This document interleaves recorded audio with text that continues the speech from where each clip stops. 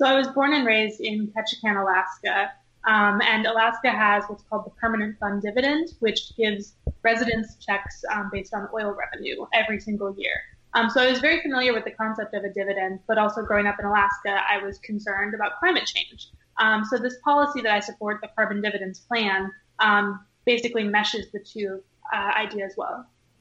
That's great. So back when you were originally putting together Students for Carbon Dividends, was it your idea or you and Alex jointly, or how did that process unfold? No, it was Alex's idea. He came to me, basically a cold email, and said, I have this great idea for a youth organization supporting this plan. I think you'll really like it.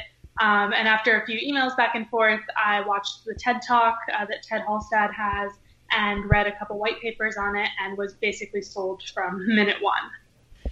So by young, we mean anybody under the age of 40. It's a very open definition. I wouldn't say so much graduating from S4CD to YCCD, but more building off the ideas and the things that we learned through S4CD.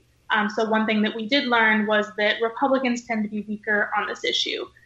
They need a little bit more guidance and help to get to understanding why this is a good policy for Republicans.